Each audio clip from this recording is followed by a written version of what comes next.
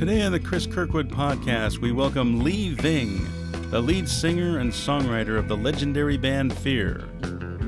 Lee talks with Cris about his Philly roots, what really went down on that near riot on Saturday Night Live, and he makes an announcement about an unearthed gem record that's coming out very soon, starring someone you're all going to want to hear about. Okay, another episode of the Cris Kirkwood podcast with, I am the producer, Bill Cody. This is Cris Kirkwood. You want to say hello? Good day, everyone, and hello. And I'm Cris Kirkwood, and this is the Cris Kirkwood podcast featuring Bill Cody here at the beautiful Winslow Court Studios with our engineer, Craig Parker Adams. And today's guest is the one and only Lee Ving. The one and only, the legend. What do they want? Fucking A. That's what I'm talking about. Buongiorno. Buongiorno. Ecco, io sono Lee Ving. Per favore, scusatemi. Lovely. I didn't know you spoke French. Wash your mouth out with soap, son. So where should we start? There's so many places to start this discussion. Well, let's point out the fact that Lee is the founding member, lead singer, guitar player in one of America's greatest and most stalwart punk rock bands, Fear. Let's just go ahead and thank you very much. Get right to that. So, how you doing, Lee? I'm doing finer than frog hair, brother, and happy to be here. Oh, man, nice of you to come down and do this. I appreciate it. Yes, sir. I was telling you earlier, this is the podcast thing. Bill talked me into doing this. You know what I mean? And me too. And you too. You know, he's good like that. That's what Bill does. You know, and it's turned out to be a cool thing for me in a way because I've gotten to meet some people I don't know, and yet I've also gotten to have some folks that I've known for a long time come in and chat with me. You know what I mean? And just kind of hang out and I don't know. It's just kind of interesting and kind of different. So. Well, it's good for anybody that does this for a living. You know, the more folks that know about what it is that you do, the more people could show up to hear you play it. Possibly, you know, it's always been like that. And that's what interviews and that kind of stuff always kind of were, those little things, you know, and you know, you do this stuff. And I mean, it's a kind of a strange way to get by. I mean, it's really interesting, I think, definitely, you know, on a personal level to do what we've done, you know, and yet like trying to actually carve a living out of it. I'm reminded of that Todd Rundgren song. There's something at the heart of it that's simply awful, trying to make a living off a plastic waffle. Right? Todd Rundgren was should we say, lead guitar player in a band in Philadelphia called Woody's Truck Stop. That's where I first heard him. I was lead singer and harmonica player in a blues band called Sweet Staving Chain. And our most famous, infamous show was opening for Cream during their last tour in Philadelphia at the 76ers basketball arena at the Spectrum. And they had about 90,000 people. And as we're walking from the dressing room to the stage, this very strange sound begins to develop. And as we get to the exit way of this catacomb-like tunnel we're walking through, just like Spinal Tap, right, we come out into the main arena. And I said, man, what is that sound? He said, that's the sound, the guy that was leading us, so that we didn't have to walk around and say, where's the stage? Like Michael McKeon had to do. Right. He says, Jesus, he says, that's the sound of 90,000 people talking. Right. They put us on a stage that revolved so the audience each would have a chance to see the band from the front as it turns around while we're playing. And the bass player's hanging on to the amp because he was getting seasick from the thing going in a circle. But it was great, a great night. Todd's a Philly dude. Oh yeah. That's where he started. That's where we both started. And are you from Philly? I mean, did you grow up there? Born and raised. Born and raised there. And then, let's see. So let's just talk about that. Who were your folks? You know, what were your folks like? Let's talk about that. They're hardworking, second and third generation, born in the United States, people from Italy, from the Italians, just looking to make the best of the American dream, and happy to be in a place where that's possible. You know, for the generations that preceded me, and as I came along,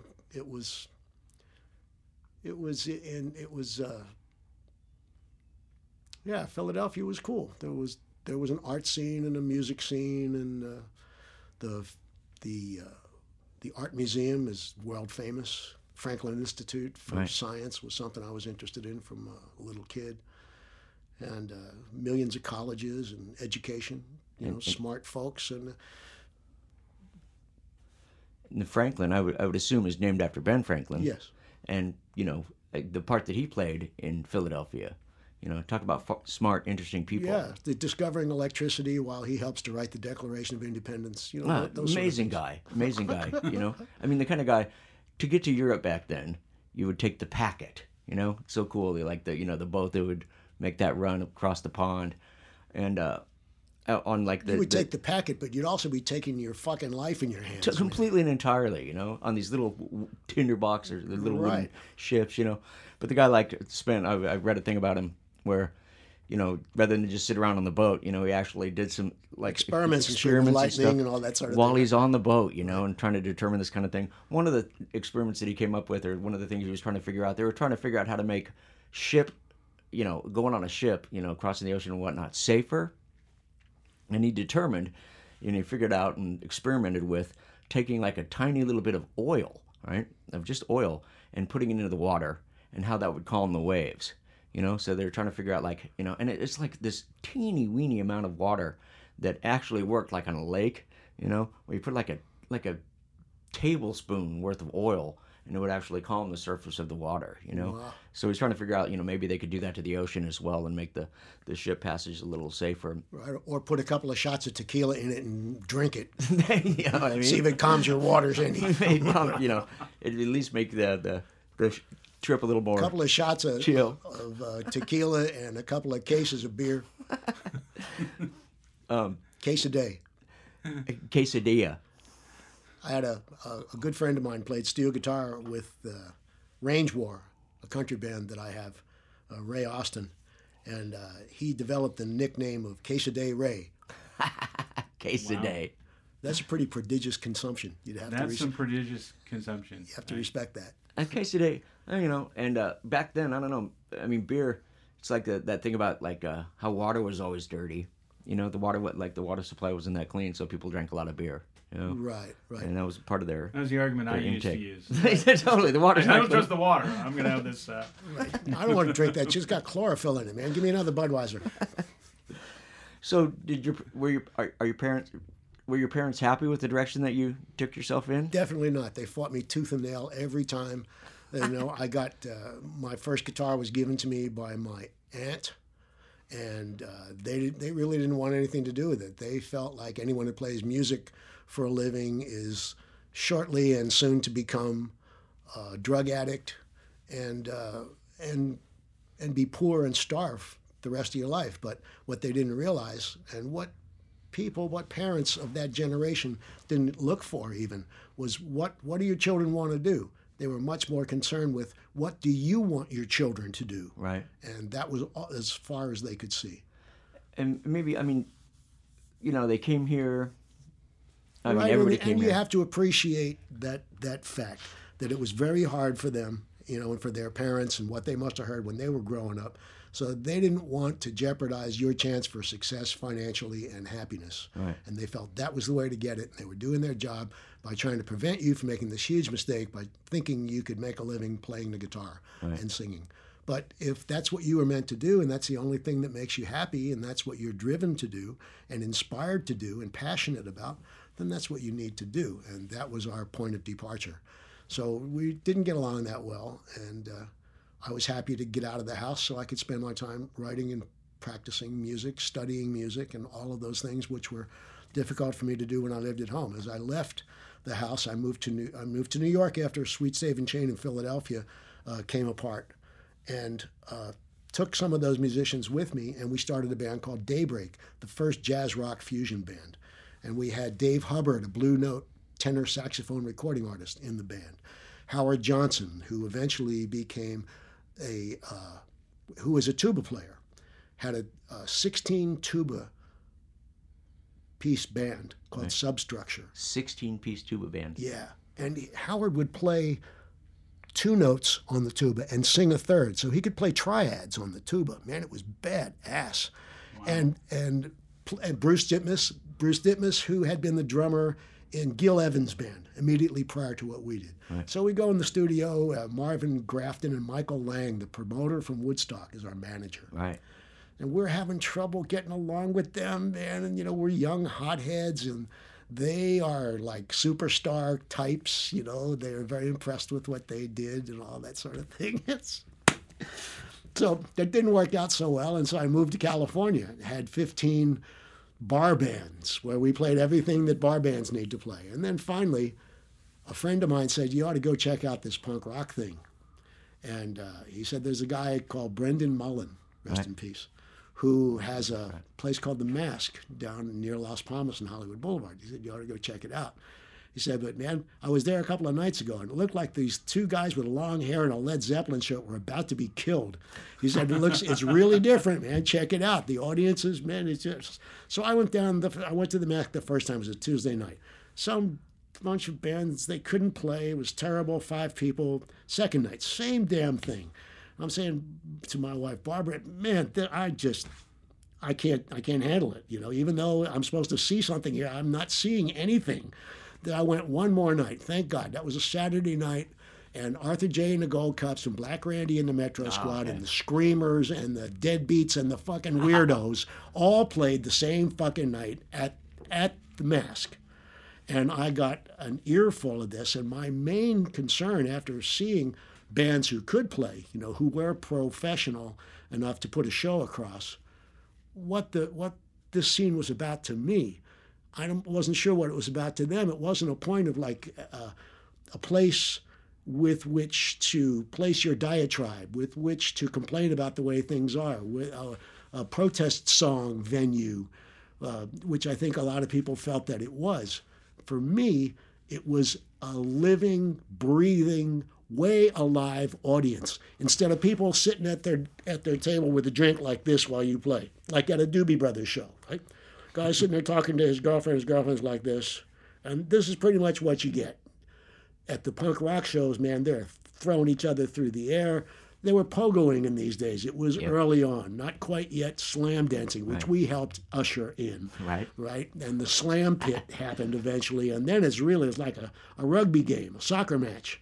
It's tough. It's elbows, like mixed martial arts practically, and somebody gets knocked down, a couple people help him up, a couple people are kicking him, it's pretty wild and woolly. And I'm insulting the audience, and they're getting pissed, and they're going to come up and get me, man. I'm standing there, I'm just flesh and blood, and they're going to come up and get me. And I start a song while they're trying to make their way through the crowd. Then they can't get through the crowd because now the crowd is preventing them from getting up there. Right. And the energy keeps getting bigger and bigger and more stress-related, but very, very intense. Now, at least for me, this is good enough. This is an intense show. They're paying complete attention. I have got them by the eyeballs and the ears, man. It's working for me. It's what I set out to do, and I'm happy. And when the record companies line up and start signing the punk rock bands the way they did every other music scene that I ever saw in my life, Boston, San Francisco, even Philadelphia, every place where there's a buzz, they all show up and they sign the first 10 bands. Well, I wanted to be among the first 10 punk rock bands that got signed here in L.A. By the time it was time to sign bands, Sid Vicious, rest in peace, had just the previous Friday night peed on got to be careful here, on a music company executive's wife. They happened to be on La Brea at Santa Monica or something like that, or Sunset. But I won't go further than that. Okay. And for anyone who is familiar with all that, they know exactly who I'm talking about already. The cat's out of the bag. So by Monday morning, in the hallowed halls, the ivy-covered walls of the music business here in Hollywood, the word was out. Punk rock verboten. That's German for forbidden. Right. Punk rock, no bueno, no good, no, absolutely not. We'll sign bands, we sign metal bands, we sign blues bands, we sign pop bands, we sign bands, but we don't sign any punk bands, man. Forget about it. And we had everybody come down to see us, Warner Brothers, A&M, everybody who was in the business of selling records. They had all seen us, they all liked us, and they all just wouldn't touch the style of music. So I had picked this thing that was giving me forum, that was giving me venue, that was giving me an audience. And then I realized that the people I was trying to get through to, through all of this, were all of a sudden now disinterested entirely. They weren't going to sign us because we were a punk band. And I'm thinking, how short-sighted and stupid is that? We're just going to continue and develop our following anyway, and one day they'll see that it was the way to go, and theirs was not. And now as they're all being driven out of business, that's all coming true. Right, all these years later. Right. Well, I mean, I thought that was one of the cool things about it in a way, you know. That it was detached from all of that money provision by a big company. So you're no longer corporate. Now you're doing it by yourself. If you have anything to brag about or you have any success, the only person that's owed is you. And that connection that you had, you know, I mean, that, like you said, it was a forum, it was an outlet, you know, for you to get what you were trying to get out of it. I mean, maybe not necessarily. And I didn't have to worry about the A&R people being in the audience, hearing me say something that was a little untoward from the microphone. You know, I could get out there and rant my political, my scientific, my sociological rants, my psychological ones, all the ones that I carry with me all these years and had no place to put. Now I've not only got an audience from my band, but I can salt and pepper them, cloud seed the shit out of them with all of this crazy crap that I think about, and they got nothing to say about it. Too bad, man. You don't like it. You got the thought. It's in there now, man. Ha ha. And that's what, I mean, that's what allowed me to get into it. You know what I mean? Because I really liked playing, you know. I really liked the feel of the guitar in my hands, you know. And we all do, man, and it's just not that we like it. We, in some ways, don't have a choice. You have to keep playing if you're driven to do a thing like this, and if you find that you are. And if you don't, you'll be miserable. You'll start to be psychologically aberrant. Yep. In different weird ways. That's a reaction to you depriving yourself of what you need, which is to play music.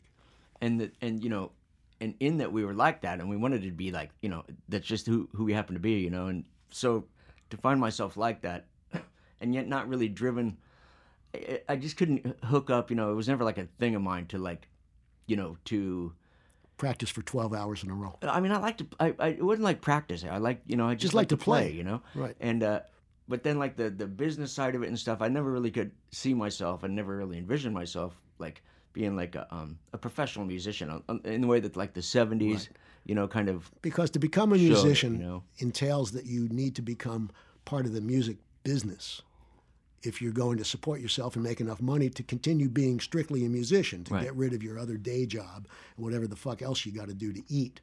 So, man, you know, it's when I moved to New York, I decided that since I lived among the best jazz players in the world, that it behooved me to study with them. Right. And I went from when I was 11 years old, I had a country and western guitar teacher. She was a sweetheart. She was a good singer. She was actually really pretty. And she knew a lot about the guitar and could play very well. But I always felt there was a little something else, and we'd go around play bands, a band with her at Christmas time, 14 guitar players, you know, would all play the same thing. But when I got to New York, I realized, man, all these people I'd been listening to all over my life, all through my life, are living here. So within a brief period of time, I was studying with Jim Hall. Jim Hall. Jim Hall played with John Coltrane. Jim Hall was on millions of records, one of the most brilliant guitar players that ever lived, soft, understated, brilliant. Miles Davis, he played with Miles Davis. Man, upper echelon, very heady, very intelligent, and he liked my passion for the guitar. And so I'm studying with Jim Hall, man. You know, it's like the most famous guitar player in the whole world if you know who the guitar players are. And so I studied with him for a couple years. Then John Abercrombie comes in. I was the bartender at Slug's Jazz Cafe on 3rd Street between B and C. John Abercrombie comes in with his band, Right. and I'm tending bar. Well, I had also done this with Freddie Hubbard, McCoy Tyner, Elvin Jones, Archie Shepp, and I could go on all day. I could go on for a week. The bartender standing there for 8 hours listening to these brilliant musicians play every day he goes to work. I should have been paying them instead of them paying me. So anyways, that was New York, and that's where I moved to from Philadelphia after the blues band and started to study with jazz players, and still had not yet gotten onto it. The overview of the jazz scene as far as guitar is concerned. Then I moved out of New York to California. California, about 12 years of playing in bar bands, still rock and roll. And then I moved to Austin, Texas, where the dean of the jazz studies at UT San Antonio lived, about an hour's ride south of where I lived in Austin. I started to study with him, and he taught me the 2-5-1 thing, which is crucial, which is an idiom to jazz, unique to jazz, and something that you must understand in order to play the chords that go along with the jazz song, with jazz composition. Lots of Miles Davis's songs are 2-5-1 only, and it's the major seventh, the minor seventh, and the seventh. That's 2-5-1, and you can play them through the cycle of fourths. They sound beautiful, and on millions of jazz songs, when you see how this progression works, how it brings you back to the root, and how you can voice them in different ways and find them in every place on the neck of the guitar. And every jazz song is salt and peppered with this system of changes. You couldn't possibly learn how to play the chords along to a jazz tune without knowing about this particular idiom. So based on a month or two of him beginning to show this to me and me practicing the living shit out of it, and living in Austin where there ain't jack shit to do anyway except drink beer, and I'd do a whole lot better practicing than doing any more fucking that. I got it down. And I'm able to use the 2-5-1 to see how that works. And I am now able to play a song that John Coltrane wrote called Dear Lord, in which McCoy Tyner plays the most beautiful piano solo you've ever heard in your life. And I'm able to play the changes along to it while it's passing on the record player, and I'm crying. Because it's the first time that I've experienced this. And I've loved this song with my whole heart for years and years, and never had the expertise to see the way the melodies were accompanied. Now I understand that. Now it's like being given the gift of sight and hearing and speech after having been mute all your life. Wow, fucking A.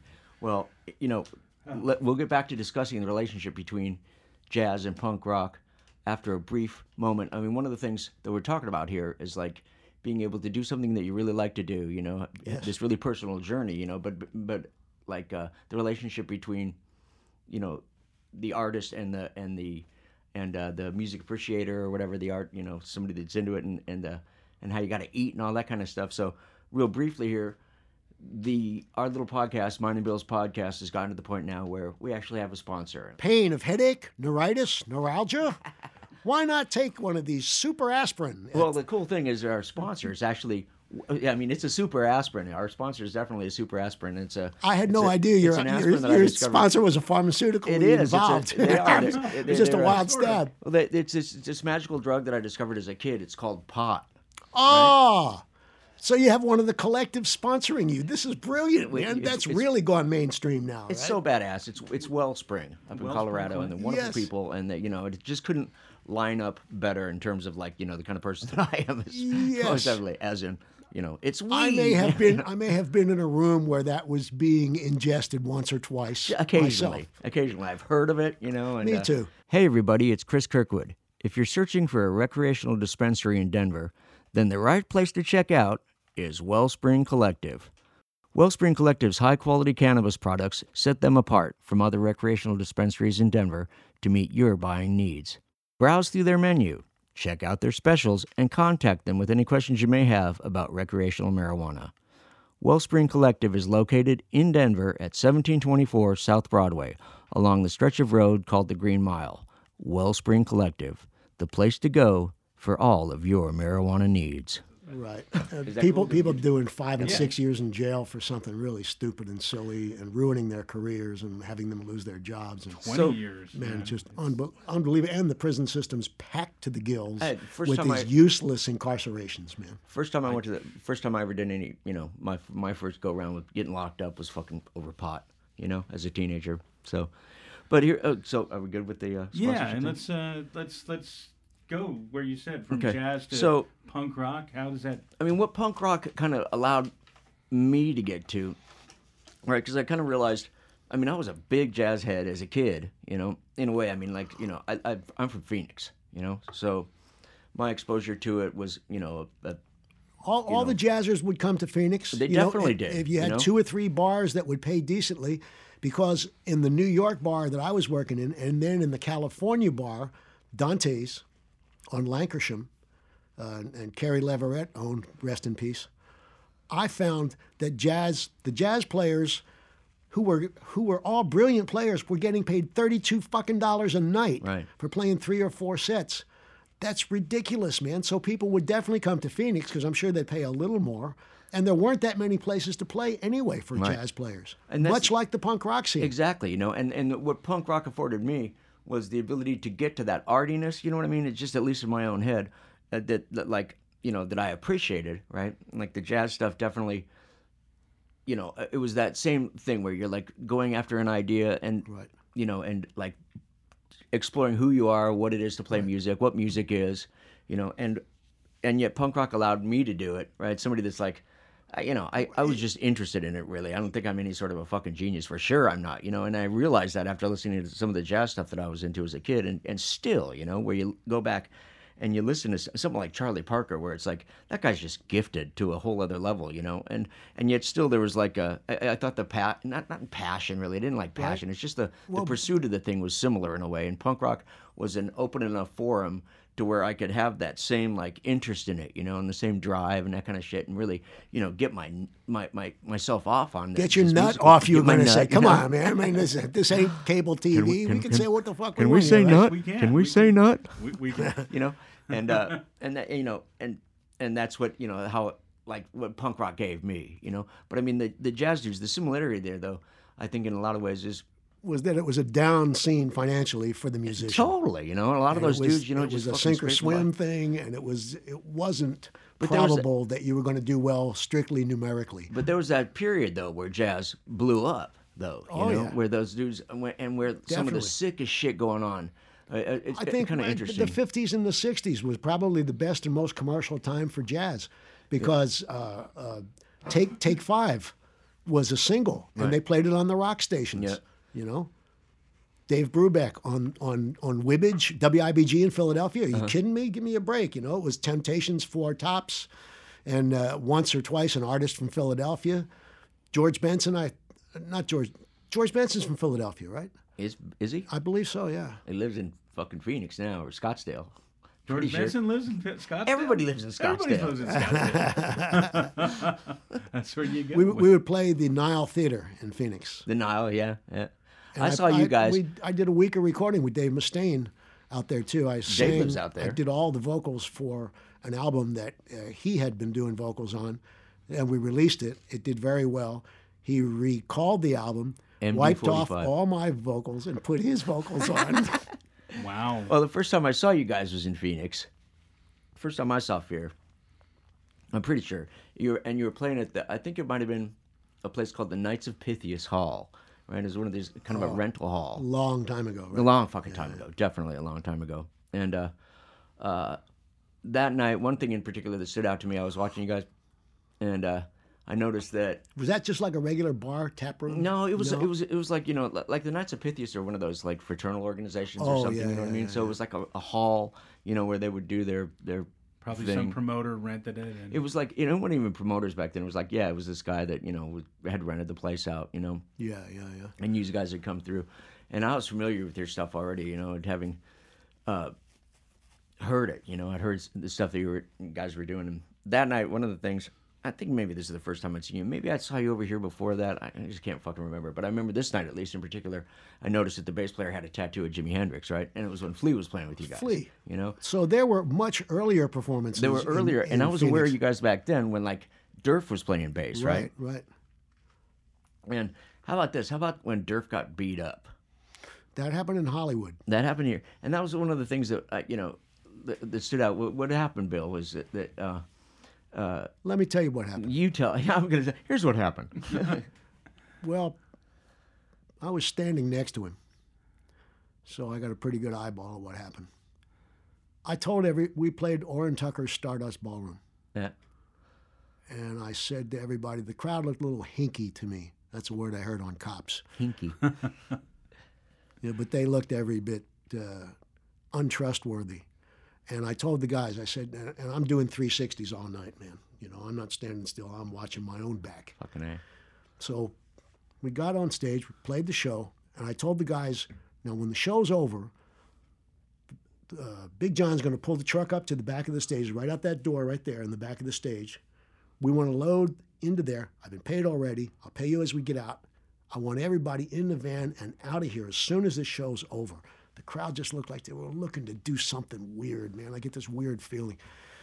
The show's over. Durf puts his bass down, wades out into the crowd, and he's feeling froggy and roostery, and he says to some guy says, "Hey, I bet you feel really tough, don't you?" Durf says, "Yeah, sweetie," and pinches him on the butt. And the guy had his hands in his pockets and brass knuckles on when he's talking to him. And he starts hammering Durf. So he hit him enough times that Durf had to have surgery that night in Canoga Park Hospital for the injuries, for the bone crushing that the knuckles caused in several places in his. Fortunately, it didn't like cave the whole skull in and, crush the brain. But it did cause some bone break. And that's how that happened. That was very sad. We had 3 or 4 gigs after that called Durf's Face Benefit. Right. I remember making the posters for that one at Cathay de Grand. We played those, and another one on Hollywood Boulevard. But it was around the time when things started to change a bit too. They started getting more humorous. There was less of that. There was less of people wondering what the scene was about, thinking it was about aberrant stuff, but not knowing which stuff was aberrant or what to do to be the most aberrant person or something. So that starts going away. Bands start to develop followings that get a little bigger. It starts to be a more regular event. The Whiskey has punk rock every Friday night, pretty much all the time. We played every Friday night there for years. The Starwood one month, the Whiskey the next month. And so it became more accepted, and then there was other styles of music that came along that harbored the physical confrontation thing better than the punk rock scene had done. And it was not something that we were actively promoting, that physical confrontation thing. No one wanted it. We just wanted to play the stuff, make wisecracks, and go home and have everybody feel good, get their energy out, get sweaty, have a good time, laugh, hardy-harsy, all those guys crazy, and go home. And then come back and see us next time. No more, sportsmanship among the physical confrontations, but nothing worse than that. We didn't want any part of it. So I was happy to see that occur. I was happy to see other styles of things which were less musical become way more popular and steal all of that violent stuff away from everybody because theirs was so out of control, right? And I'm not naming this style of music, but it was helpful in a way to tranquilize something to the point where it could be a viable audience band communication where you could then begin to think of the thing that the record companies didn't want to touch us for about selling units and making money. And then everybody would say, well, those guys never were so bad. They just have a great sense of humor. And if we're making bunches of money, I knew they'd be saying, aren't those guys funny? Right? They would, oh, that's really fun. Now I get it, kind of. That's what they'd be saying if we started to crank ducats and they were making money off of us. But before that happened, they didn't want nothing. Artistically and personally, they wanted nothing to do with anything having to do with punk rock. It was an educational process that was unbelievably slow, bringing them around again. Yeah, way. They never really came Whereas around. like Green Day just went into the Rock and Roll Hall of Fame. That's right. But they took a side door to this thing. They didn't want to come in and be the big, bad, tough guy doing stuff that was not permissible. They were doing a style of music, to me, that was relative to all the styles of music that had been popular prior to that time, less so than punk rock, more so pop music, more so was Green Day, in my opinion, related to popular music than it was to punk rock. I heard very little punk rock in it. I heard the drums going, not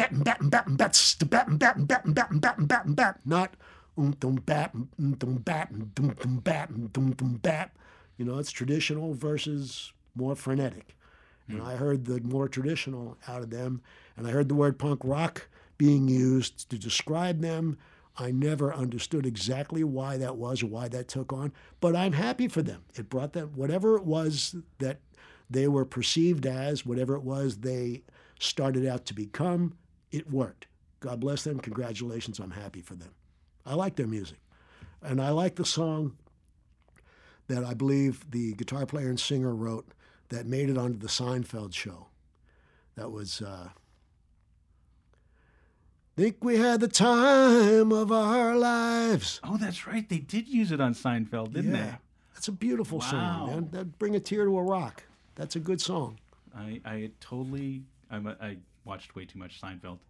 Me too. Me too. Obscenely too much. I know all the episodes. I just think it's funny. That was what was bitching about the scene though. Like when we were young, you know what I mean?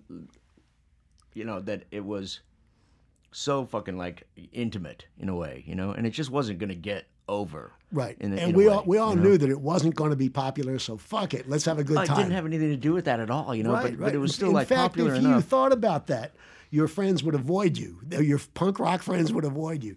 Yeah, no, and you know, there was like just, I don't know, there was like such an organic kind of a fucking like a creature element to the whole thing. And there was a code to follow too. I remember somebody in one of the other bands accusing one of the people in my band of being a pot smoker. Right. You know, as if that was like the worst possible thing you could do, the most unpunk thing you could possibly do. That was for hippies. We were punks. It's different. Right, and you know, kill the hippies, right? And but that was the thing. Like when Durf got beat up, that like, because we came at it and we did smoke fucking pot. You know what I mean? And we were like acid heads and shit. You know, but to me, the punk rock scene was like a big enough like umbrella or whatever to where it was like, no, we could do this kind of stuff. Sure. You know, and it was shocking when that happened. When Durf got beat up, right? Because there was this thing going on where suddenly it was becoming like codified to the degree that it was like, wait a minute, the fucking, you know, the bass player from Fear got smashed by some dudes. How much more punk rock do you need to be? Here's something you know? that's very disturbing, and people interested in this and who like it and are fans of it and want to come out in public and show up to be involved in a big crowd want to feel that they're going to be safe. They don't want that to be the style, and I didn't want that to be the style. But I have to say, in retrospect, that it was exacerbated by a lack of cognition about the eyes. I grew up in Philadelphia, and I grew up in bad neighborhoods. Right.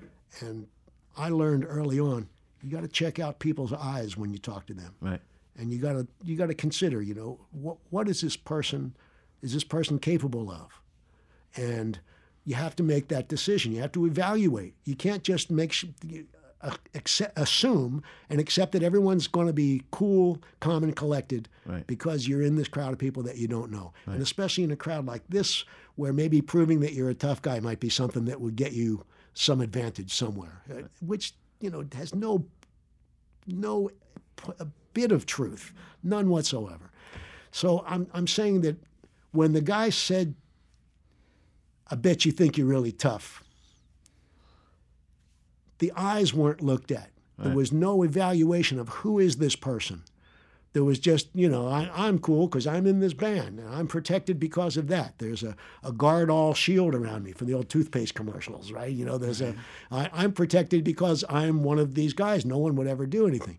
It's not how it is, man. You got to take everybody for an individual, check them out, and see if you think they're going to do something weird.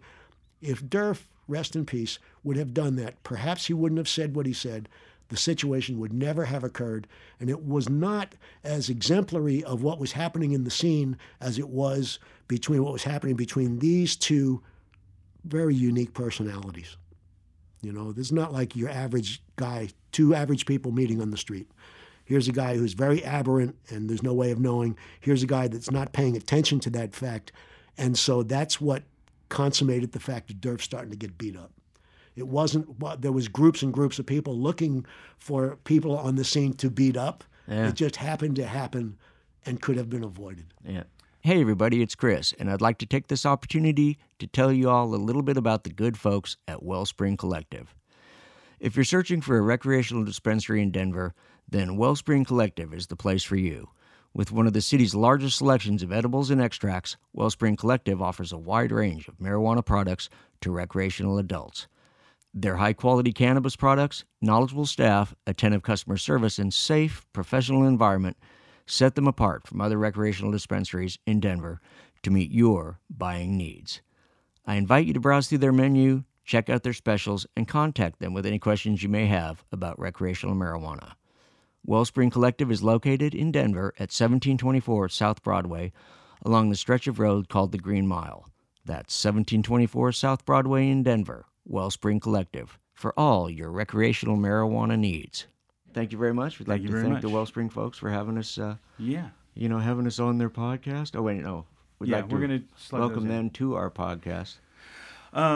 First time I saw you was because I'm from Seattle. We didn't get a lot of punk rock up there, but was on, of course, the movie that is just being re-released, Decline of Western Civilization. Yes.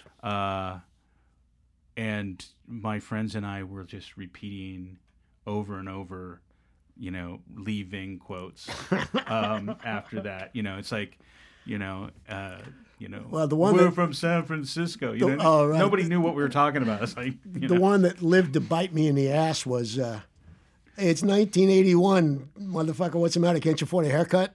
And then I let my hair grow long a bunch of times over the succeeding years, and I would hear that back. Hey, what's the matter? Can't you afford a haircut? So we're playing in Seattle, right? We're playing at the off-ramp.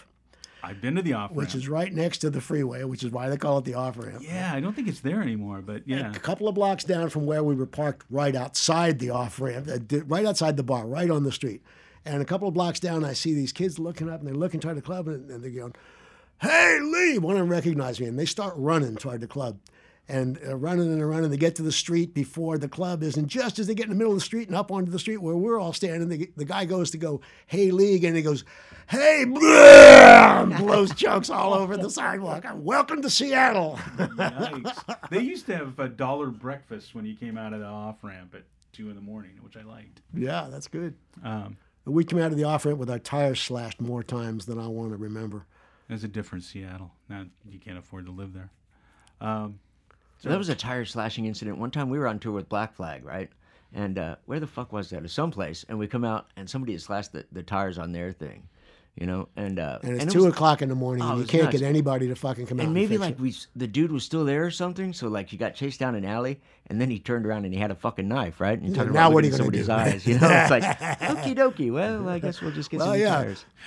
Maybe in the future it would be good if you considered your actions or something. Bad karma, fellow. Okay, thank you for your cooperation. Right now, young man. All right, let's talk about some fun stuff now. Let's see. So how about the fucking So Saturday Night Live. The Saturday Night Live thing. Tell us about what was Belushi like? You hung out with Belushi. Rest in peace. John is a sweetheart. He was our very close friend, even though we only knew him for a couple of years. A funny motherfucker, and man. An incredibly gifted comedian. And I find that I enjoy comedians who have the gift of comedy, that it just comes out all over them, and it's not somebody who's trying. There's people like John, like London Lee, an old comedian that used to be on the Ed Sullivan Show. These guys, it wouldn't matter what they said. It's funny. They're just funny. They have the gift. John was one of those, but a real smart guy, a great actor, and a huge international star, far bigger of a star than I had been used to hanging out with. That was for sure. So it was New Wave Theater put me and John together on the telephone. He was going to host a New Wave Theater. there had been some bands that had been given the opportunity to be on the show when he was host, and they got on the phone with him and gave him static for being an industry guy. So I got on the phone with him. I said, man, I'm one of your biggest fans. I would love to meet you, man. Come on out to Hollywood. We'll have a beer on it. Let's do it. Come on. Let's do New Wave. What the hell ever. I don't care what it is. Let's do it. He came out, and me and Spit went to meet him at the On the Rocks, the bar over top of the Roxy. Mm-hmm. And we had a couple of beers, like we were fast friends, like I had known him for years. And he's doing this movie called Neighbors. Right. And now he wants us to play a song that will be run over the credits of Neighbors as the movie finishes up. So I wrote the song, and we went in Cherokee Studios with Steve Cropper, John Belushi, and Bruce Robb was one of the brothers who are owners of Cherokee Studios, who oversaw our session.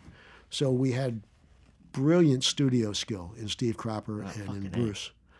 And we recorded a song that I wrote called Neighbors that I sang and that John also sang. We're going to release it. I think we're not supposed to say anything about it. But I was going to release it years ago without the permission of the estate. Now I'm in touch with the estate, and I have the estate's permission. And Judy's permission, John's former wife. And so it's being remixed and remastered. We did it, and we may not be finished. We did it at Studio 606, the Foo Fighters studio, Dave Grohl's studio. A couple of weeks ago, we went in, we did a remix. We may do some more. Thinking about October as a time to release it. Cool. Who's doing the remix? John Lousteau, okay, and me, and Robert R.C., my partner. And that's my cell phone, folks. And since I can't find it, you're just going to have to fucking listen to it, keep going on till I find the goddamn thing. That's a catchy little tune. Here it is. Catchy little I can't tune. find my cell phone. I've always thought there should be somebody who plays over the top of cell phones, like right. You know. Well, you can play on your cell phone, but I find that thing in GarageBand, it's not a real guitar neck. You touch it, it's going to make a chord for you. So it's not like really playing, man. It's like helping you out that you don't know how to fucking play. So then Belushi decided. So he wants you to where be were on. we? He wants you to be on Saturday Night So, Live. Tino and Sana, his childhood friend, they'd sleep out in the yard together in Chicago and all that, was taking bass lessons from Durf. And Tino said to John, you should have Fear on. They were so Saturday Night Live was saying, well, man, we're going to get a punk band. We're thinking about having the Dead Kennedys. Oh, sweet. Tino says, no, man, don't get them. Get Fear. Fear's who you want. And John had already had a copy of our cassette from the Decline, driving around Manhattan, listening to Beef Bologna all day in his Jeep. So John calls me up, make sure it's going to be cool. I'm not going to be antagonistic when we meet or anything. We hit it off great, man. He comes out to California. We don't do New Wave Theater with him, but we get in the studio and we start recording this song. Right. The point of all this story is we get to play Saturday Night Live because, I'll tell you about that. We fly to New York from California, and we go directly to the Four Seasons Hotel, a floofy, way upper-class hotel if there ever was one. The lobby has a gold lame evening gown lady playing classical harp, right? Everybody in the lobby's in a tuxedo because it's theater night, and in comes punk rock trash Fear with their jeans ripped up and leather jackets, and the girls with their stockings ripped. And I go to the bell desk and I click on the bell, and the concierge turns around and looks at me like, am I going to have to call security? And I said, hi, we're Fear. We're playing Saturday Night Live. They got rooms for us here. He said, will you be staying here just tonight? I said, no, man, we're going to be here all week. He goes, he starts mumbling to himself and fumbling through his cards. You can't figure out what the fuck he's doing. That was how it started. And the whole week went like that. We'd come into SNL Studios on Tuesday to rehearse, And Chevy Chase was no longer in the cast, but he was stopping by to say howdy to friends and that. And John was with us too. And my ex-wife, Barbara, was our photographer for years, and she's naturally taking pictures. So she points the camera at Chevy and says, "Okay, act famous." And Chevy hams it up a little bit, and she takes his picture, man. She just had that way. She would set people at their ease, and instead of saying, "Oh, who the fuck is this, man?" they would just acquiesce. Of course, she's beautiful and intelligent, so, I mean, that could not have hurt. So, okay, we go through the week of rehearsing. We're going to play 2 series of musical performances on the Saturday night, each having 2 songs. One without the audience that John requested. He calls Washington, D.C., asks some friends of his, maybe musicians in some of the other bands, let's send up some people so they can be real punk rock audience for Fear when they play up here next Saturday. They said, sure, no problem. So they get in their van in D.C., but they drive north to Baltimore, and they put some more people in the van. They get another van, and they drive north to Philadelphia. Well, they got another van. Now they got 3 vans full of people. By the time they get to New York, they stopped in Trenton too, man. They had about 45 people with them, man. They put them in a green room that was destined for like 5 people. They eat all the food. They're giving each other haircuts. They're drinking beer they brought with themselves, and they're getting wound up. And we play the first 2 songs without audience. The real audience, without our audience, the studio audience is there. Right. But they're Mr. and Mrs. Central United States. They don't really know what this is. Punk rock doesn't mean anything to them, and they're starting to feel a little bit threatened from our attitude. Well, wait till they saw the crowd come in there, and I'm just about to go, what the and I see people flinging themselves in the air and diving off the stage. And the stage manager, Dick Ebersol, is getting hit in the chest with one of the pumpkins. It was Saturday night. It was Halloween night. Donald Pleasance is host. Dick Ebersol's got pumpkin smashed all over his shirt during our first group performance with the, and Donald Pleasance announces us as we come on to play the first series without the audience. He says, "Ladies and gentlemen, would you please welcome," they actually seem like, well, I don't know, but they're very nice fellows, actually. Let's have a warm round of applause for Fear! Fear. It's like the... Because he's English, and they can't say fear. They can't say beer. They can't say fear. Fear. Say, no, man, it's not beer. It's beer. Beer. Yeah, that's what I said. Beer. No, man, it's beer, not beer. That's what I said, man, beer. Hey, man, don't you listen to yourself, you fucking... It's like when Ed Sullivan introduced Elvis. You know what I mean? Similar kind of a thing. A similar kind of an explosion on the TV in a way. It was a first in history, that was for sure. First time that this style of music had been played on a major network station, nationally, internationally, ever in history. But Saturday Night Live never reruns. And okay, so we played the first song. Audience is in. Ebersol's hit with a pumpkin. It's all over him. They're not sure what's happening. We play the second. I'm about to play the second song. One of the kids in the audience grabs the microphone, which I had knocked over in the song before, puts a microphone into his mouth and says, "Fuck New York!" And Brandon Tarkatoff is in bed in his house with his wife, as was his habit, watching the show before they went to sleep. That's how, they lull themselves off to sleep every Saturday night. He grabs the hotline and says, cut them. Go to stock footage right away. And in the ensuing weeks, I found out that they were extremely chagrined. They went to stock footage. We didn't play anymore. We didn't play the rest of Let's Have a War.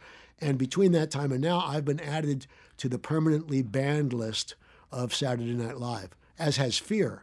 And that's a very small, very prestigious group, and something of which I'm very proud. It's like you, the Replacements, and I think there's like...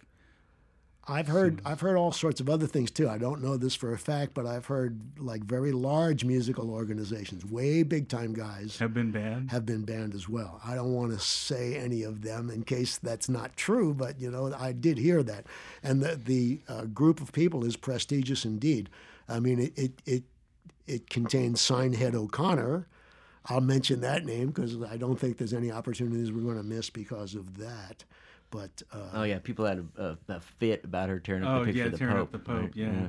I mean, and, there's something about it though that's just so ironic in a way. I mean that like they consider it's they just so continue uptight. to. You can't say it fuck. is, it's, that's one of the things that's cool about our podcast. I just like to say well, right network now, TV. fuck. They're not alone in that. That's not their doing. There's that's the FCC. The FCC. In a weird way, though, your performance to me is kind of the end of a certain brand of Saturday Night Live. Well, it was dangerous and edgy when they were talking about real things, and now they've gone back to becoming what they say they are not, which is your father's sense of humor. And the first show, the first Saturday Night Live, was hosted by George Carlin, right? And one of his most famous bits was the seven banned words: shit, piss, fuck, cunt, cocksucker, motherfucker, and tits, right?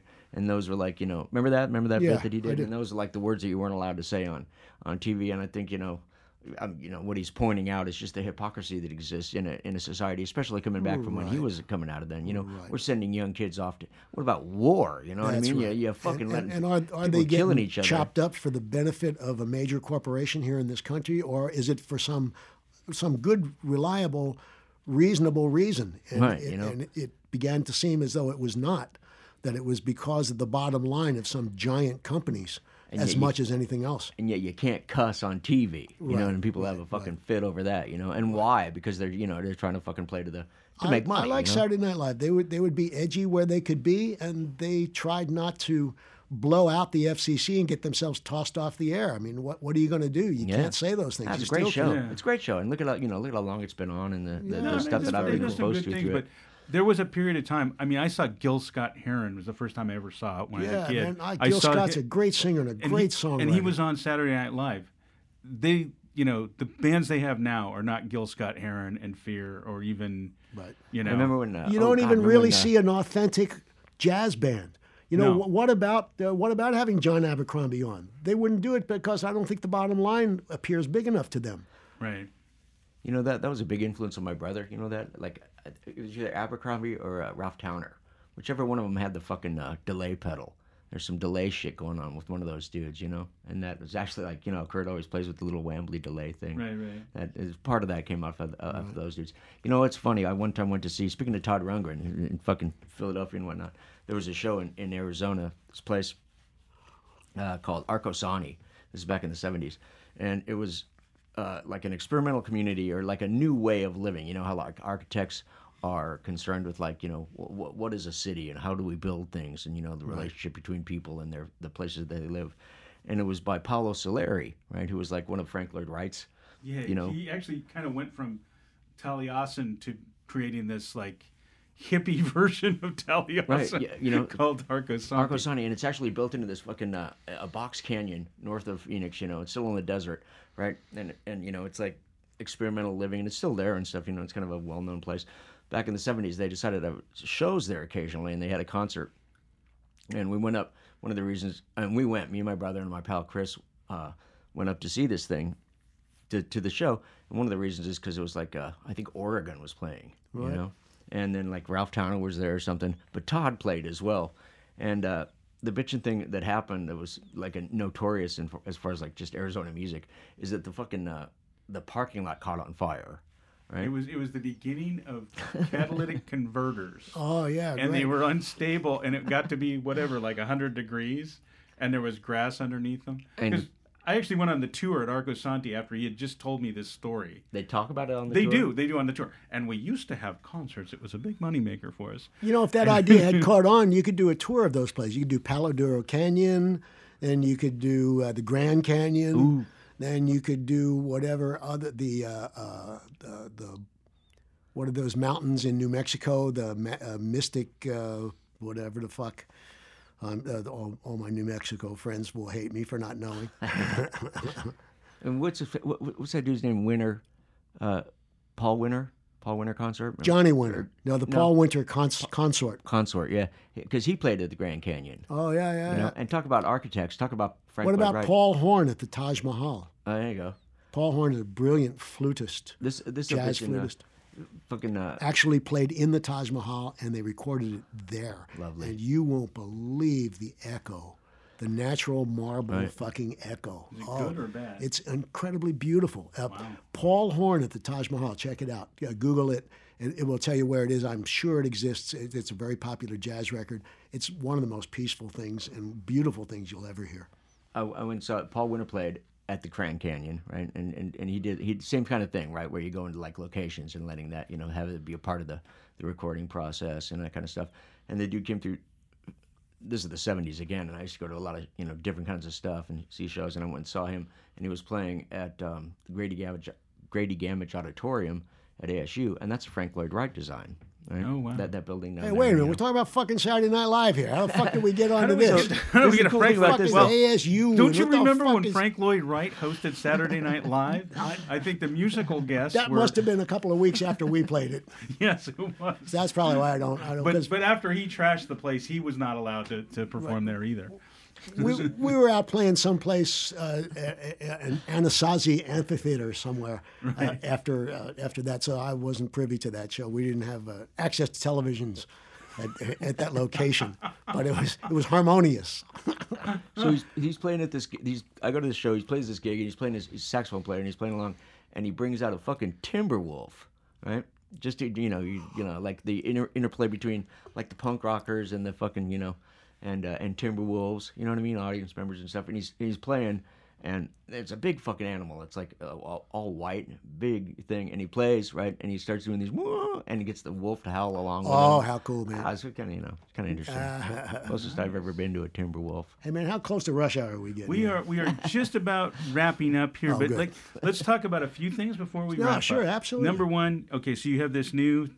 You're going to re-release the. Or you're going to release it's Neighbors, never been first released. time ever. Yes. Okay, with John Belushi on vocals, and you on vocals? It's side A is John and me vocals. I had John and I were discussing who should sing it. I wanted him to sing it because I used the words from his movie to sing it. And I was militant punk rock in those days and didn't think that I should be singing something about this movie with which I had really no connection other than I was writing this song. And I wanted him to sing it because he was saying the words in the film. It seemed more genuine to me. He wanted me to sing it. So we argued back and forth.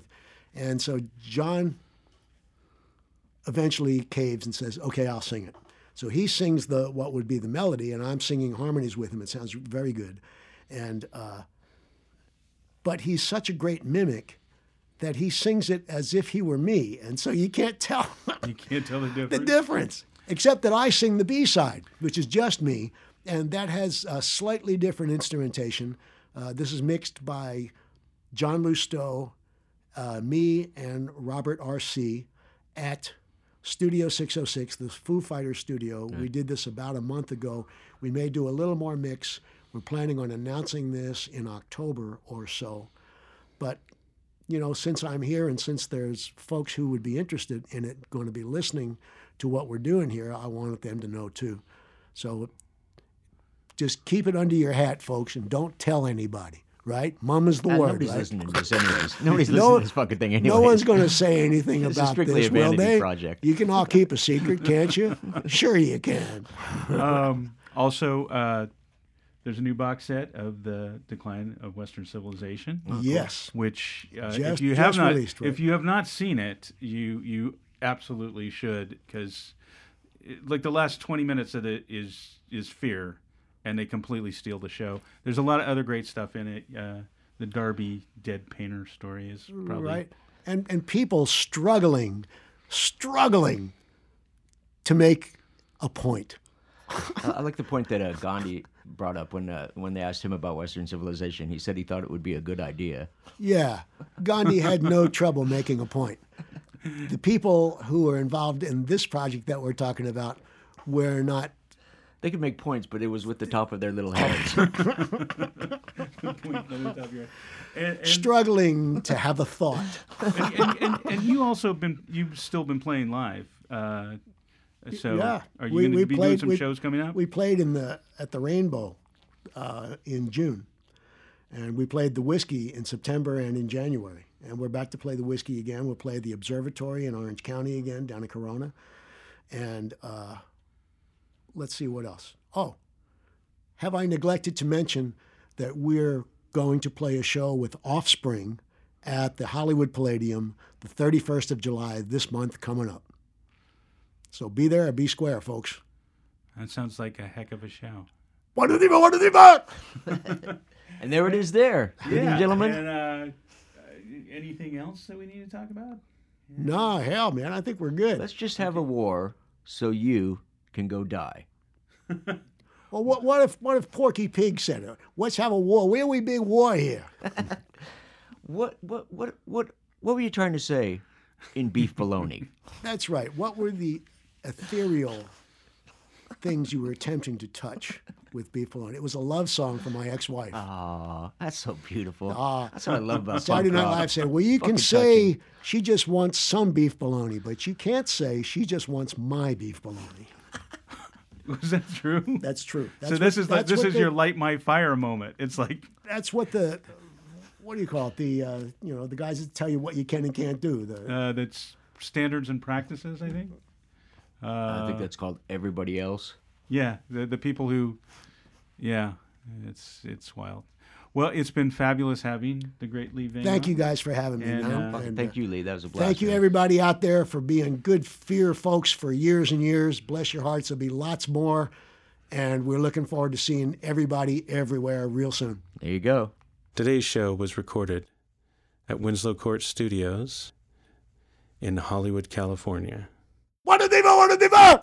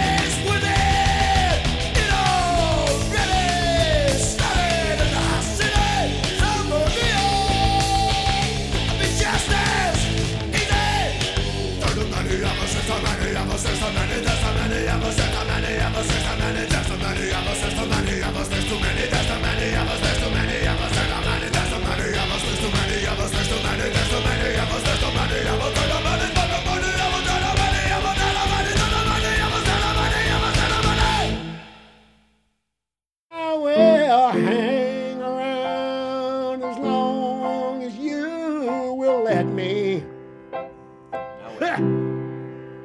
And I never forward minded standing in the rain. But you don't have to call me darling, darling. 'Cause you never even call me by my